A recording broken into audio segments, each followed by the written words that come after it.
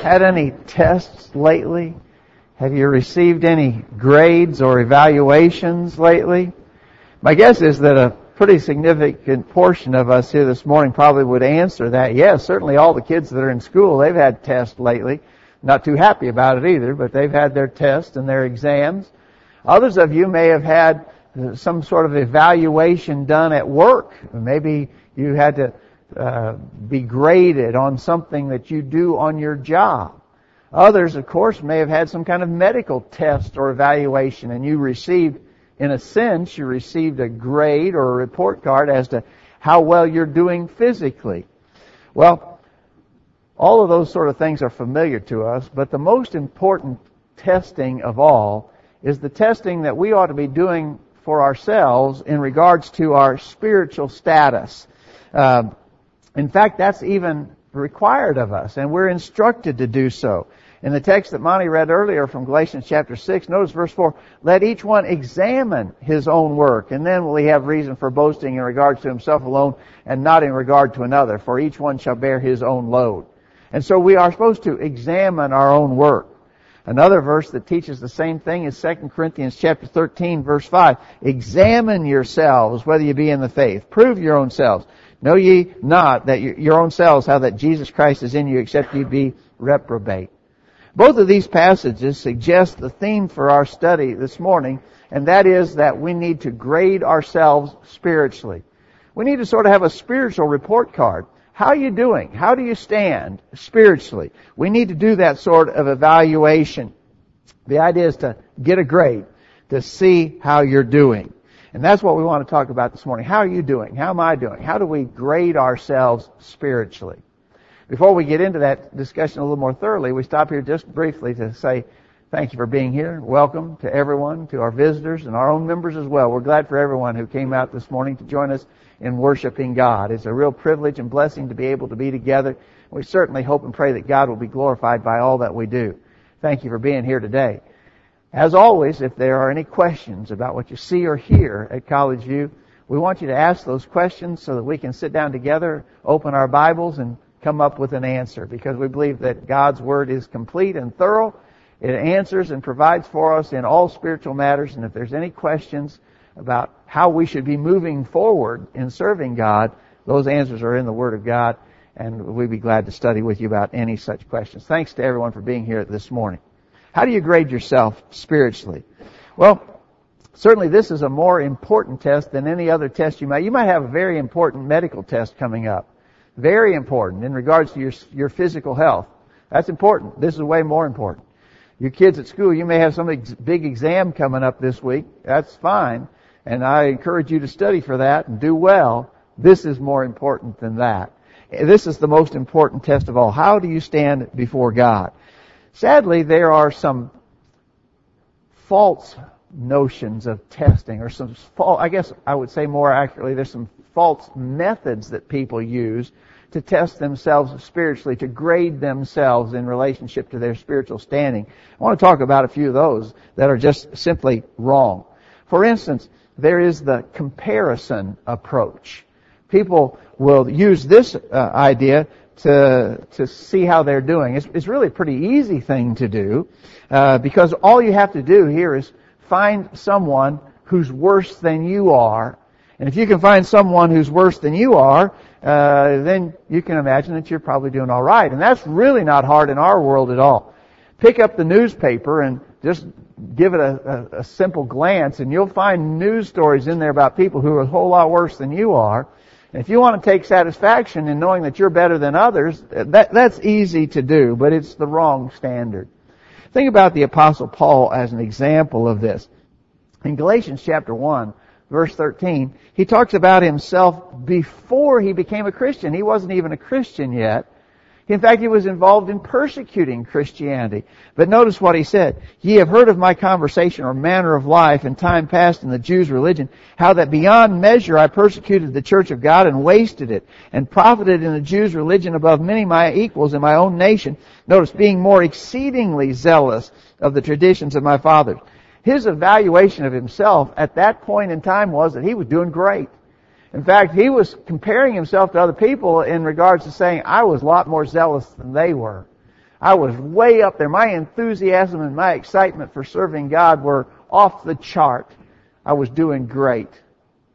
He wasn't even a Christian, right? He didn't even believe in the Lord Jesus Christ at that juncture. He was persecuting Christianity. But his evaluation of himself in comparison to others is, I was more zealous than they were. I was really doing good. Of course, the verse that we often cite in this regard is what Paul said in 2 Corinthians chapter 10, verse 12. We dare not make ourselves of the number or compare ourselves with some that commend themselves, but they measuring themselves by themselves and comparing themselves among themselves are not wise. It's not a wise thing then to use this comparison approach to try and figure out how you're doing spiritually. It won't work. Again, very easy to do. And any one of us here can find people who are doing a lot worse than we are, but there's no satisfaction in it. That's not the true standard.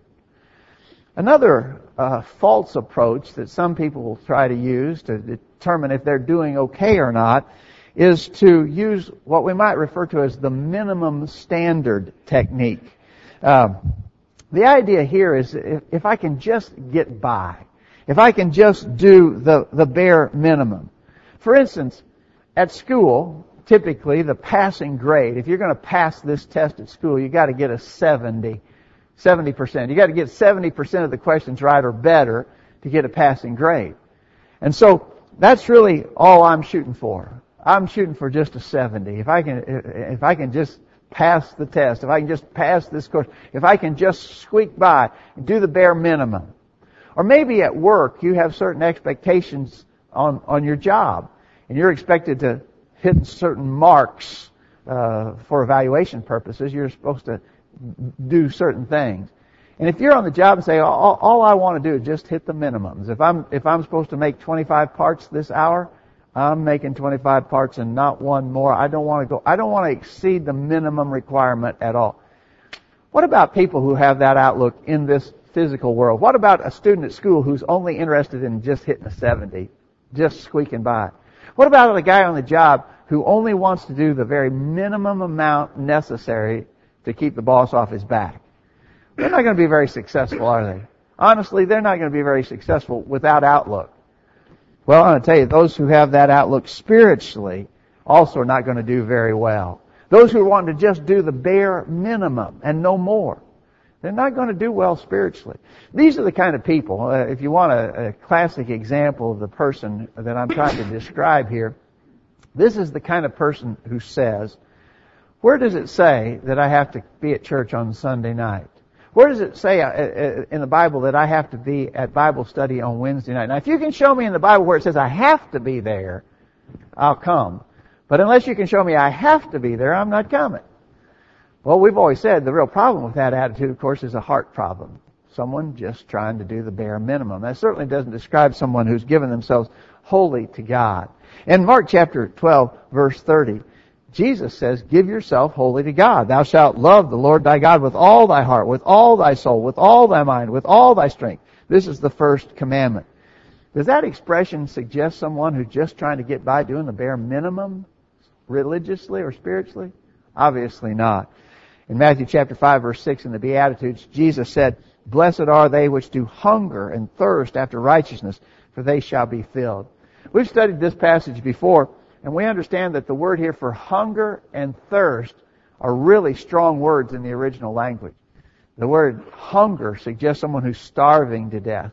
The one who is thirsting here, this is not a mild word. This is a strong word suggesting someone who's about to die for lack of water. Jesus said you ought to desire God's righteousness like a man starving to death desires food, or a man about to die for thirst desires water. That is the desire that we need to have. It certainly doesn't denote someone who's just trying to hit some minimum out there. I just want to do that and no more. It's the wrong idea. And you will not succeed spiritually if that's how you're trying to evaluate yourself, if that's the marks you're trying to hit.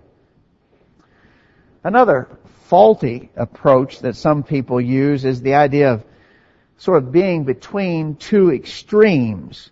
These are the kind of people who, in their mind, want to strike some sort of a balance. They don't want to be really evil and wicked. You know, there's some really bad people out there in the world, and they're doing some horrible, horrible things. You know that. I don't want to do that. I don't I don't want to be as bad as those really wicked people out in the world.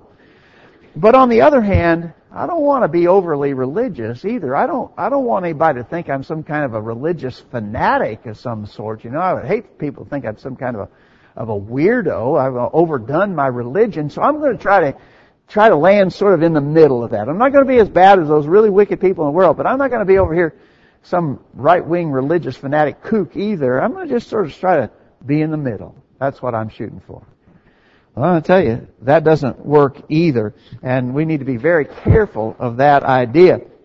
Jesus said it won't work in Matthew chapter 6, verse 24. He said, "No man can serve two masters, for he will either hate the one and love the other, or else he'll hold to one and despise the other.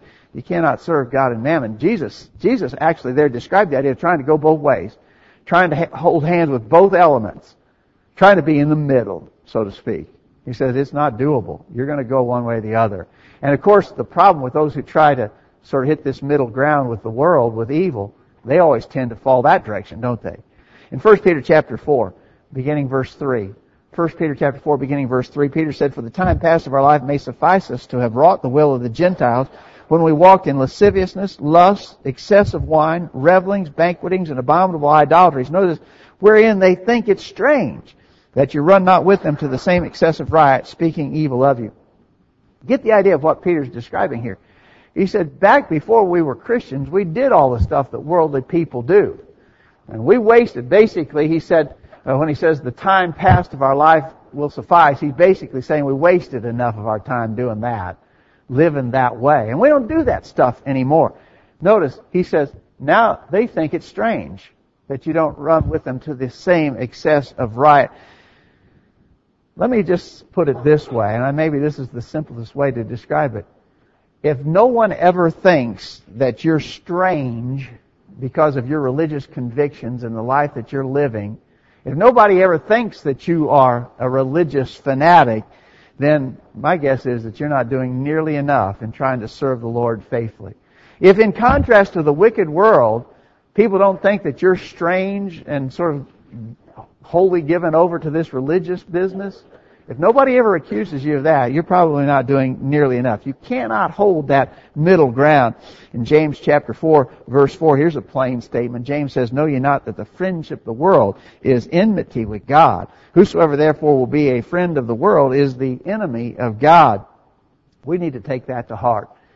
And if any are tempted with this idea of the sort of between two extremes, I'm just going to hit that middle ground kind of notion, that's a wrong approach. I'm convinced there's an awful lot of people in this world who are in that category, and they're going about it completely wrong. Here's another false approach to grading yourself, to trying to determine your spiritual grade. And it's what I would call the checklist concept. Checklist, a list of things to do. Probably in our assembly this morning, if we were going to, who's got the list? Well, you husbands may have the list of chores around the house that need to be done. You have the list, your wife maintains the list, and you're supposed to get those chores done around the house. And so your wife has we even refer to it as the honey-do list, right? You got your honey-do list. You know the things that honey wants you to do, or honey do this. I can make my wife happy if I just check off everything on the list. I just got to go through the list. I just got to check off everything on the list. And if I get everything on the list checked off, then she'll be happy with me, right? Well, maybe so with your wife.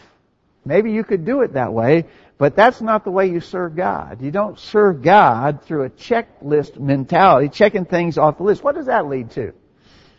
Well, that leads to ritualism, doesn't it? We just go through the rituals. We're just checking things off. And we can do that without ever having our heart involved in what we're doing. And we know, of course, that if there's no real heart involvement in our service to God, then that's not going to please Him for sure. In Matthew chapter 23, verse 23, Jesus was condemning the scribes and Pharisees. He says, "Woe unto you, scribes and Pharisees, hypocrites! For ye pay tithe of mint and anise and cumin, and have omitted the weightier matters of the law, judgment, mercy, and faith. These ought ye to have done, and not to leave the other undone." We've talked about this passage many times in the past, but I think it's so powerful. What were those Jews of Jesus' day doing? Well, he says they were paying tithes. We remember that was part of the Old Testament law of Moses, right? When you get a crop, you've got to give a tenth of the crop, a tithe. When you make a gain of some sort, you give 10% to the Lord. Well, they were paying their tithes. So were they supposed to do that? Well, yeah, they were supposed to do that. But they were being very careful to do that. They were even paying tithes of mint, anise, and cumin. What's mint, anise, and cumin? Mint, anise, and cumin are just your garden herbs, right? Those are just seasonings. I always think of in the pantry cabinet there at home, Cindy's got those little seasonings and just maybe in a little metal tin of one of these spices, and that'll last you for a long time because you only use a pinch at a time, right? And a year's harvest of mint, anise, and cumin, you might be able to hold that just in the palm of your hand. But these Jews were so careful about keeping the letter of the law, they would divide that up in 10 parts and give a tenth of it to the Lord. Should they have done that? Well, Jesus said they should have done that. He said, these ye ought to have done, not to leave the other undone. So He's not condemning them for paying a tithe of their herbs, although that was a very careful thing. They were being very careful. They were doing the outward acts. But notice, they had left off, they omitted the weightier matters of the law, judgment, mercy, and faith. Those are heart matters, right? Those are matters of the heart. And they weren't doing those. And so, Jesus wasn't condemning them for paying tithes of their herbs. He said, these you ought to have done, but you should not have left done these other things, the weightier matters of the law, matters of the heart. And so this idea of just being able to go through and check things off, I just got to make sure I got everything checked off. My heart's not really in it. That doesn't work either. That gets a bad grade, right? That gets a failing grade spiritually if that's the way I'm approaching my religion. Well, how about what I might identify as the IQ plan? IQ as in intelligent quotient. How much do I know? We all probably have had occasion to know someone who knows a lot about the Bible. Pretty good Bible student, in fact, and can quote a lot of Bible verses, maybe even has the capacity to be able to explain really complex matters of the Bible, but that person who knows so much never puts it into practice. He knows, but he doesn't do. What about that person? What kind of grade does he get? Well, James talks about such a person in James chapter 1, beginning verse 22. Be ye doers of the word, and not hearers only, deceiving your own selves. For if any man be a hearer of the word, and not a doer, he is like unto a man beholding his natural face in a glass. For he beholdeth himself, and goeth his way, and straightway forgetteth what manner of man he was. But whoso looketh into the perfect law of liberty, and continueth therein, he being not a forgetful hearer, but a doer of the work, this man shall be blessed in his deed. And so it's not just hearing or knowing what the Scripture requires. You can do that. And there are people who do. They know a lot about the Bible, but they never put it into practice. You got to put it into practice. Jesus said, how fitting would it be, or how crazy would it seem for a person to look in a mirror, see his flaws, and not correct them, turn and walk away? That doesn't make any sense. He says, in the same way, it doesn't make any sense to look into the Word of God, see there the changes that you need to make, know what you ought to be doing, but not do it. That doesn't make any sense at all. And so, this idea of the IQ plan, knowing but not doing. How many times have we known someone say, I just can't believe so-and-so, he knows his Bible so well. How could he do that?